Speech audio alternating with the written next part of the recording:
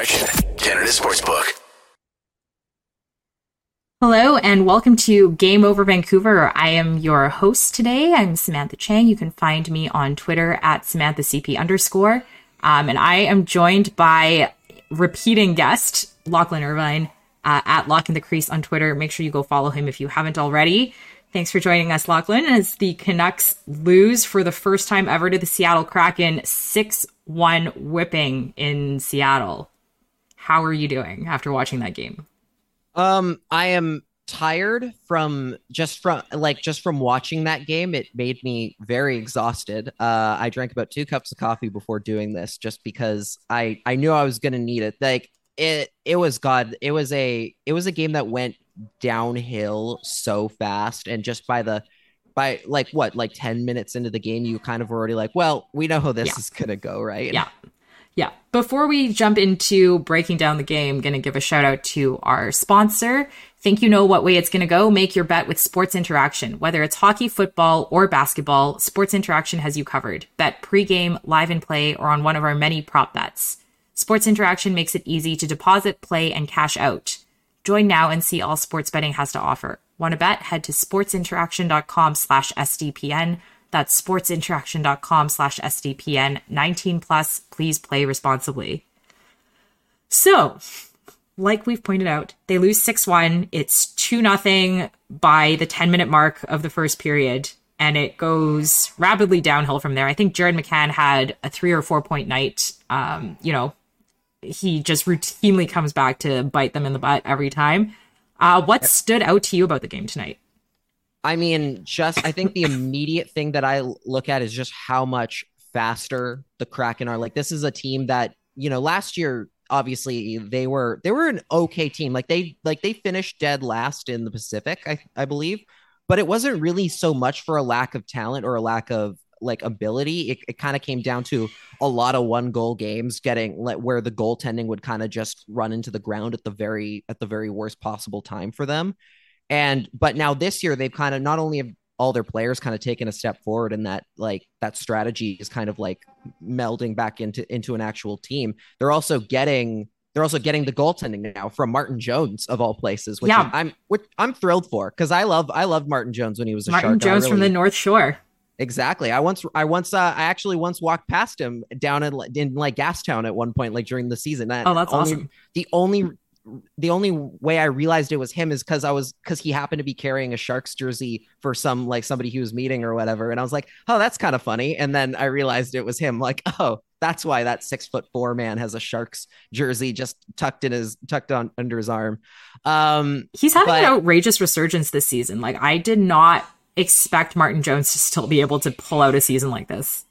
Yeah, I in San Jose, there was I remember when the wheels started to come off for him, and a lot of it came down to the goalie coach at the time for the Sharks was trying to kind of teach him a new strategy and kind of put a different kind of thing into place. And it just wasn't working. It just clearly his any sort of momentum and confidence he had was just going downhill over the course of the season, because whatever they were trying to implement it into his game just was not working. And I think Philadelphia, and when he went to Philadelphia to be Carter Hart's backup, I think they also have had some tough times when it comes to keeping goaltenders able to play at a consistent pace and a consistent level over the course of a year, Carter Hart being one of those guys. And Seattle suddenly seems to be doing very well on that goaltending front. It's working. Whatever they got going over there for him, I don't know who their goalie coach is, but it's working for him. Yeah. Speaking of goaltending, Spencer Martin gets ventilated again, and I see him taking a lot of flack from fans saying, he's just not good enough to be a starter. I mean, I think both Martin and Delia are doing the best they can in the circumstances. What's your view on both of those goaltenders, and how much of it is on them not stepping up enough or just not being good enough? Obviously, I'm not expecting them to be Demko, but how much of it is also just, this is a poor defensive team? I mean, I think it's a little bit of everything for them. I do think that, I understand why, some people are oh, hey, the goaltending needs to step up and play a little better. But at the same time, you're right that in the fact of the fact is, like, neither Spencer Martin or Colin Delia has been built to be an NHL starter and to play at that kind, not just at that kind of pace and consistent pace, but to be able to, again, like, play behind a team that has such a porous defense that they have to bail out the team consistently. And even tonight, like in a game where they lost 6-1, and you look at the save percentage and it looks not like 829, not great, right? But then you look back at like some of the clips from that game, like the highlights of that game, and you'll see like how many different like breakaways he had to stop, how many different odd man rushes he got in front of. Like the quality of the shots that teams like the Kraken are getting against the Canucks and their goalies is routinely difficult, and very like it's so abundantly clear that they're doing the best they can. Like, it's not like Martin and Delia are letting in a boatload of like soft shots over the blue line kind of thing, right? Like, they're very clearly getting into these cases where there's like major traffic in front, or they're just getting hounded by shot after shot after shot, like early in this game. Yeah. And it's they're doing the absolute best they can. Like, you're so right on that front.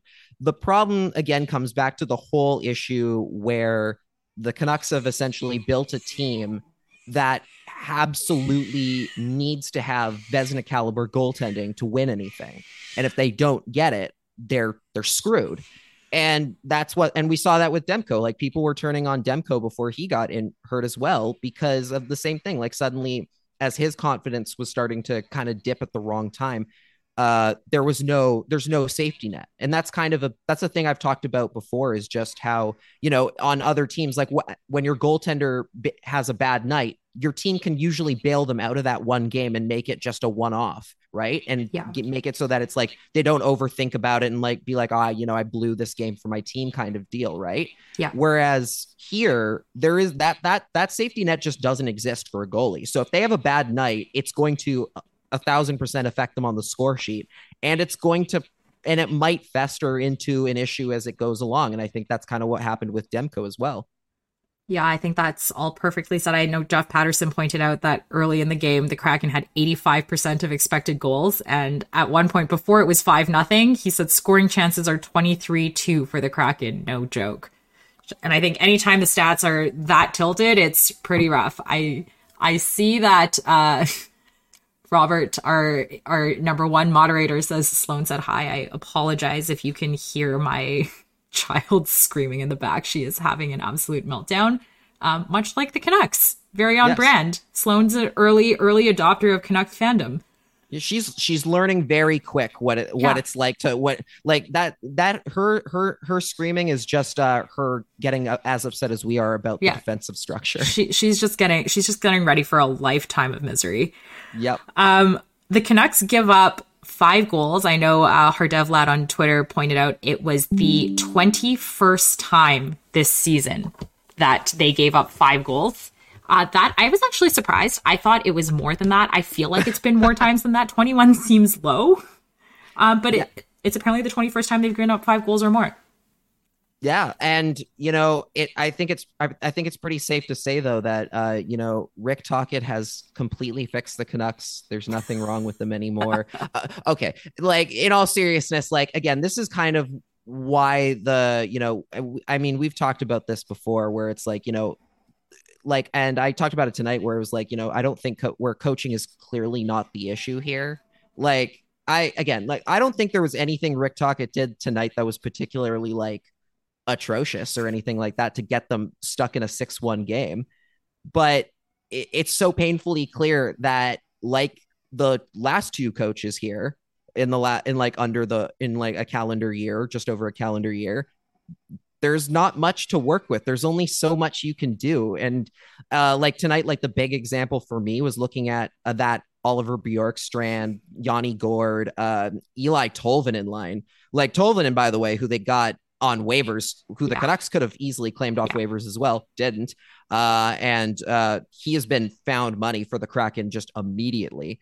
That line just kept dominating every single time they were on the ice. Like, their ability to turn the puck back up the other way and make a scoring chance out of nowhere was insane. And like the Canucks just had no counter, especially on defense. Like they just don't have the guys who can keep up at that pace for a 60-minute game. And until you have that, and until you have that on offense and defense, you're not going to win a lot of games, especially against as the league trends toward like younger and faster hockey.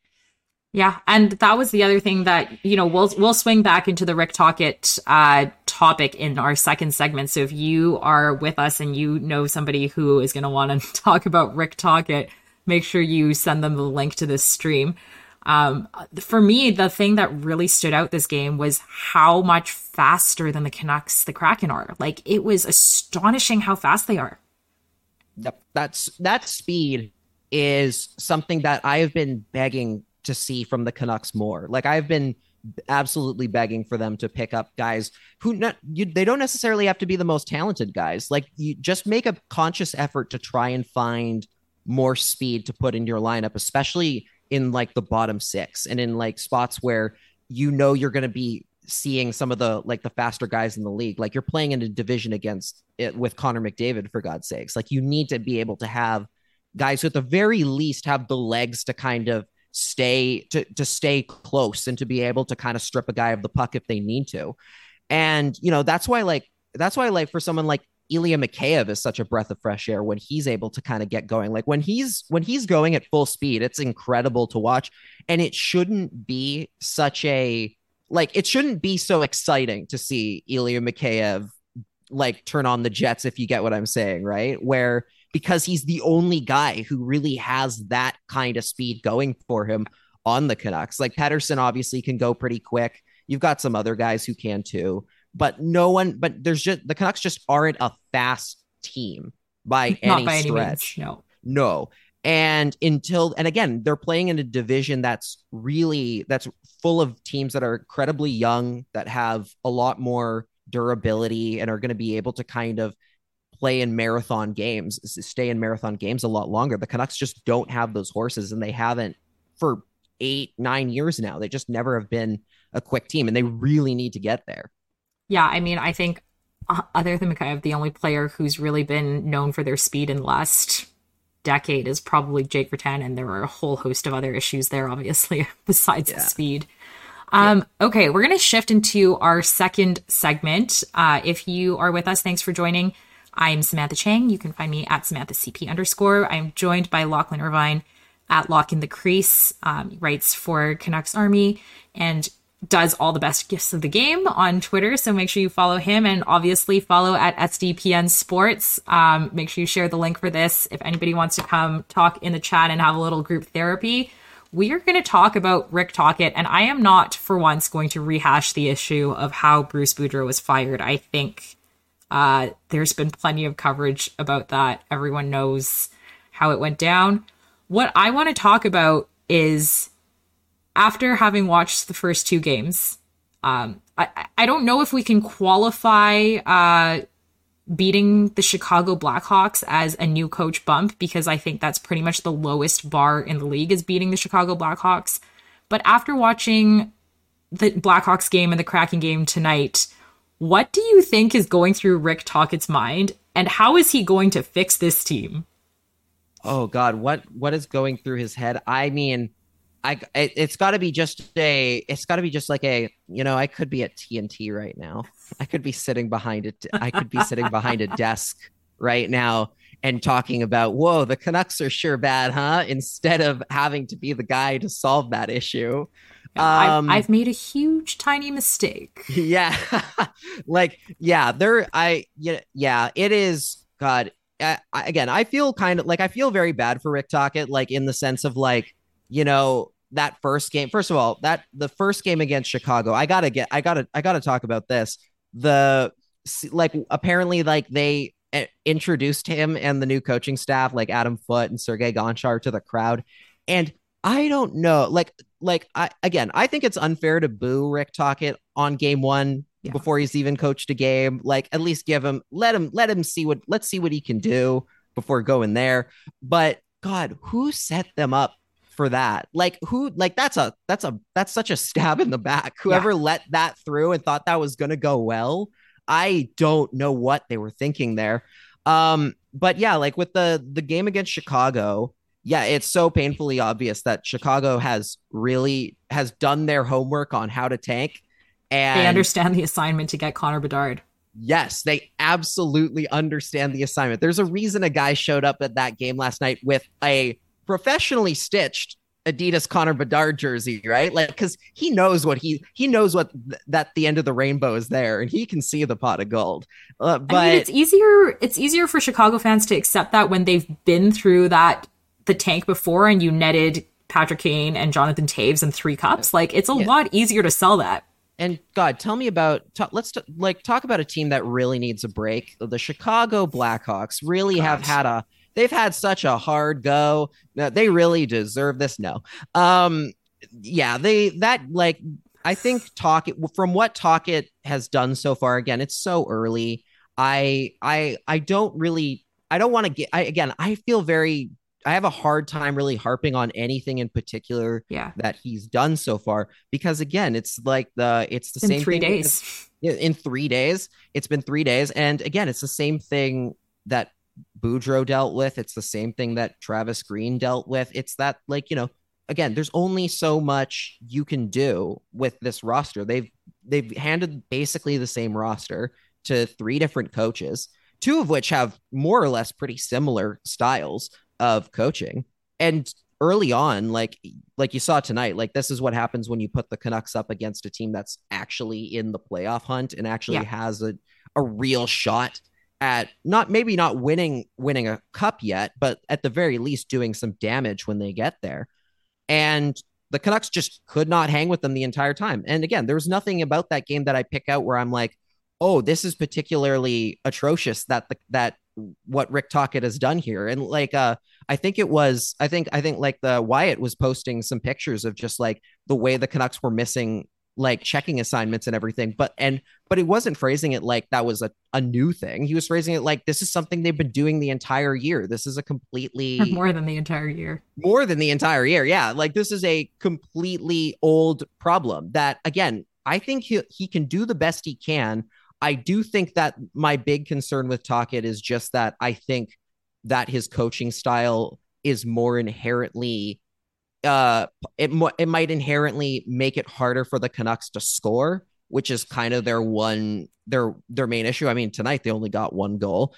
But again, I don't really know if that was I don't know how much of that would have changed if Boudreaux was coaching, for example.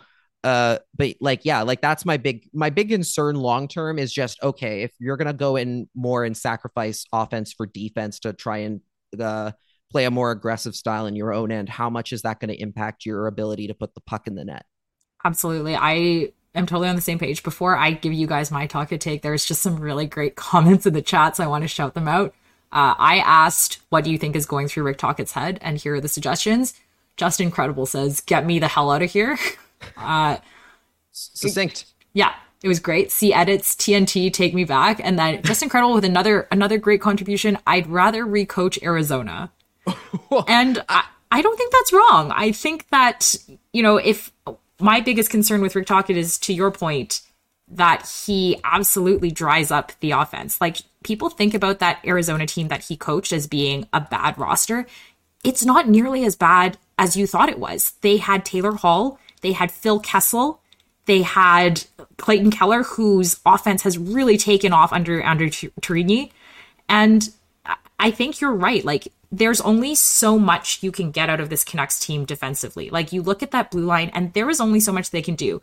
If Rutherford is selling us this idea that, it's because they're not healthy. Like, sorry, Tucker Pullman is not going to be a game breaker for you. And if he is, there is a bigger problem. And so to me, like, to the extent that you're going to end up drying up whatever offense Bo Horvat and Elias Pettersson have had, which is really the only source of joy we have right now. I don't know. I feel like it's going to make these games even less watchable than they have been. Yeah, exactly. Like that's the big concern. For me, we've talked about this before, I believe, but I remember watching the Tocchet Coyotes, and my takeaway whenever they played the Canucks was, oh my God, this is the most boring game I've ever seen. Please end this now so I can go to bed. And it was like them and the Islanders, like those teams, they would play this just suffocating style that were like low shots on goal, all just basically hanging in there to a degree where they're just like letting the other team just pummel them with shots, relying on Darcy Kemper and Antti Ranta to be amazing. And then,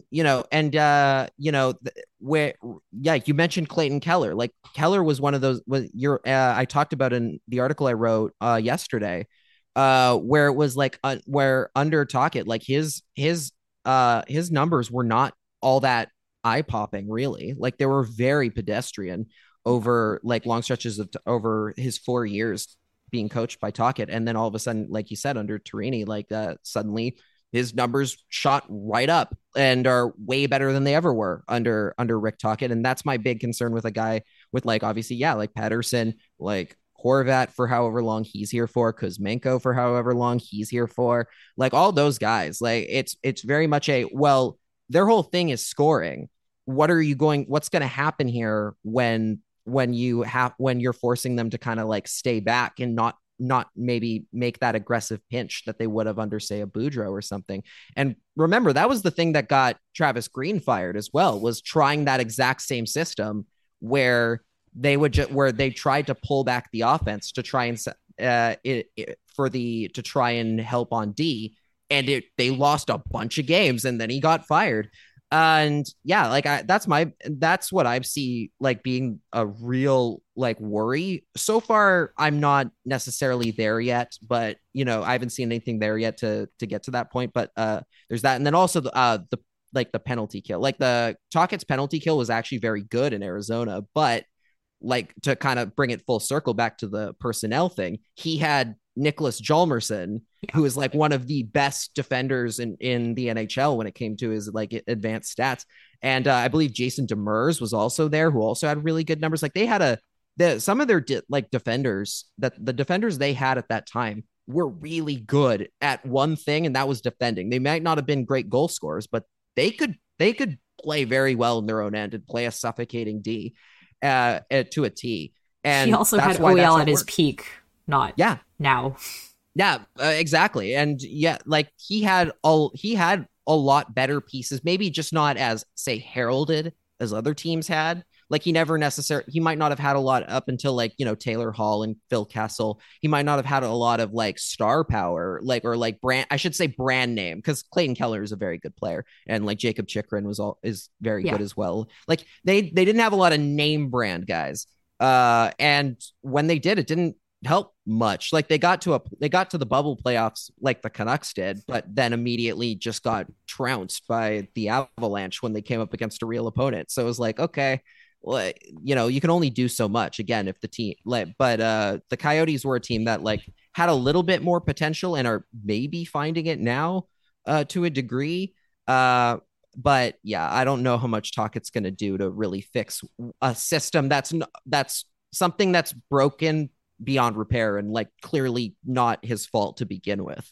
At some point, assuming he does everything right and he gets the most out of them, there's only so much you can get out of the roster is my view, and I'm happy to be wrong if that's the case, but that's where I'm at. I genuinely think, I know everyone else has made this joke, but you could throw Adam Foote and Sergei Gonchar on this blue line and they'd probably make the top 4 at this point.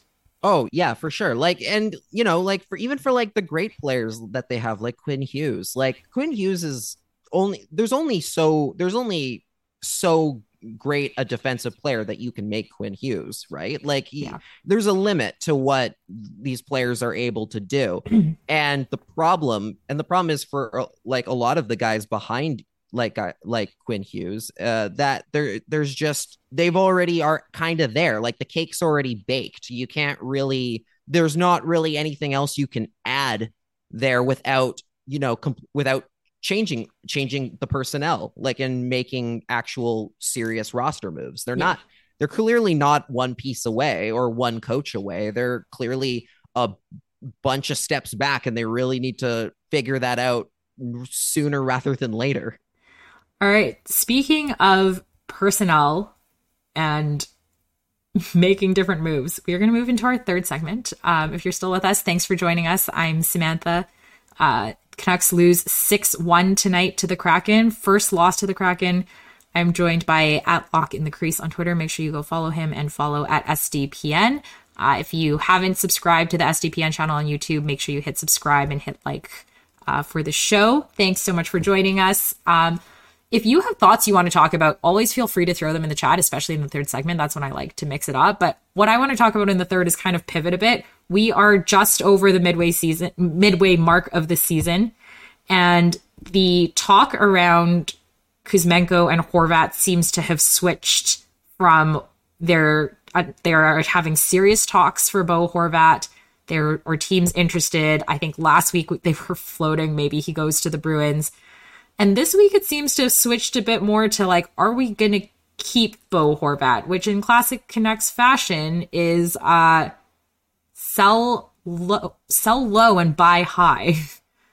They can't get out of their own way. And I think they're going to probably do the same thing with Kuzmenko, although I can see the argument for keeping Kuzmenko a lot more than I can see the argument for keeping Horvat. Where are you at on these stories, and what do you think they should do? I mean, I've made it very clear on Twitter over the last since basically October, really, how much I want the Canucks to chase Connor Bedard. Like, I really want Connor Bedard. I really want what I want is to see Canucks fans get to experience Connor Bedard and get the opportunity to actually get excited about a team again. They're not going to be bad enough. They're not. Listen, there's a lottery. There's still, like, if you can lose just enough, maybe you can't outlose Chicago. You can probably outlose Columbus and Anaheim if you really put the effort in. I think. I mean, at least I think based on a 6-1 loss tonight. But either way, I think where the Canucks are at, I think the best course of action right now is to trade both. As much as here's the thing. If there wasn't already a bunch of money on the table, let's say the Miller contract's not there, for example, and we're just talking about, do you want to re-sign Horvat? Yeah, let's go for it. Why not? Because he's your captain. He's your longest tenured player. Why not keep him around? But because the Miller contract's there, because the OEL contract's there, because there is so much money on the books that you are not getting rid of anytime soon, if any contract extension you give to Bo is going to pretty much take over every last dollar you have to improve the team next year. Like, there's just no way you can improve the team seriously next season from what they are now with whatever you'd have left after a Horvat extension, or like really even a Kuzmenko extension for that matter, especially if it's like if it ends up being as high as it looks at this point right now. Right. So I just think the best course of action for them right now is to just sell high on these guys, to try and get back as many prospects and draft picks as you can. Don't be looking for roster players, because that's been the big talking point as well. Is that they want roster players back, which is inherently dumb because no team is going to give you an upgrade for Bo Horvat when you trade them Bo Horvat. Yeah, I mean, if you want a roster player, you keep him. Yeah. You either which you consider him your rental. Like, that's how it goes. Like, it would be so backwards to think that, you're going to somehow manage to work your way into an upgrade from a playoff team that wants your player specifically to bolster the group they already have, that they're going to also just give you one of those guys back, right? Yeah. One of those game changers, unless you're getting ridiculously low value for a player than you should. The prospects and draft picks you're going to get for him, for Kuzmenko, for Shen are going to be so much more valuable to you than any sort of roster guy is going to be. Absolutely. And you're getting a lot of agreement in the chat. We've got Lauren saying it will be devastating to lose Bo. He's the heart and soul of the team, and I just love him. That being said, we absolutely have to trade him or find a time machine and not sign JT. Lauren, I hope you find that time machine, please. Peter Wynn says, got to sell high this year, get the assets at the deadline, start over fresh, get a top 5 to 10 pick. You have Petey and Hughes, Demko. You have Podkolzin and Hoglander and Abbotsford, and then you go from there. And then a great point from Nunya. What's confusing about the roster player situation is they have to have a combined AAV less than Horvat, which is absolutely true. And so I think the baffling thing to me is like, it is so obvious to the fans. And so this idea that, oh, we can't have a rebuild, we can't sell that to the fans. You've been doing that for 10 years. You've been trying to sell something else, but actually just having a terrible rebuild and just sucking anyway. Like, you might as well pitch it as an actual plan. The fans are clearly informed enough to understand what's happening here. Like, stop pretending like it's because we can't accept a rebuild. Like, we understand what's happening here. What I don't understand is how we can all see this and Jim Rutherford and Patrick Allvin go out and say, you know, like, it's been more difficult than we expected to unravel the cap situation. And then you turn around and you sign that JT Miller extension. Like, yeah. That's what I want you to explain to me, not a rebuild. I understand the rebuild. I want you to rebuild. I am dying, begging you to rebuild. Yes. And again, yeah, it seems like it seems pretty obvious at this point that like, there is the amount of people that don't want to rebuild in this market is maybe one person. There is probably one person left who doesn't want to rebuild. And the problem is they're the person who has the most say in this situation. So you're kind of cooked until that person changes their mind. And the issue, and that's kind of where we're at this point. And that's kind of why you're seeing it. It seems like, you know, it wouldn't be all that out of like nowhere to see like suddenly Horvat get a contract extension. Like, I mean, again, we're already seeing the situation where it's like, oh, they're not letting teams talk to him about an extension even, which is wild. Which is wild when you're trying to get as much value out of a player as you possibly can in a trade. It just kind of is one of those like, do you actually want to trade him, or are you still trying to get him to sign to stay here for a certain amount of money? And yeah, like, I just don't really get the point of like trying to keep running it back with the same team over and over again. It's clearly hasn't worked the last 3 years. It's not going to work the fourth. You're not going to be able to improve on what you've got.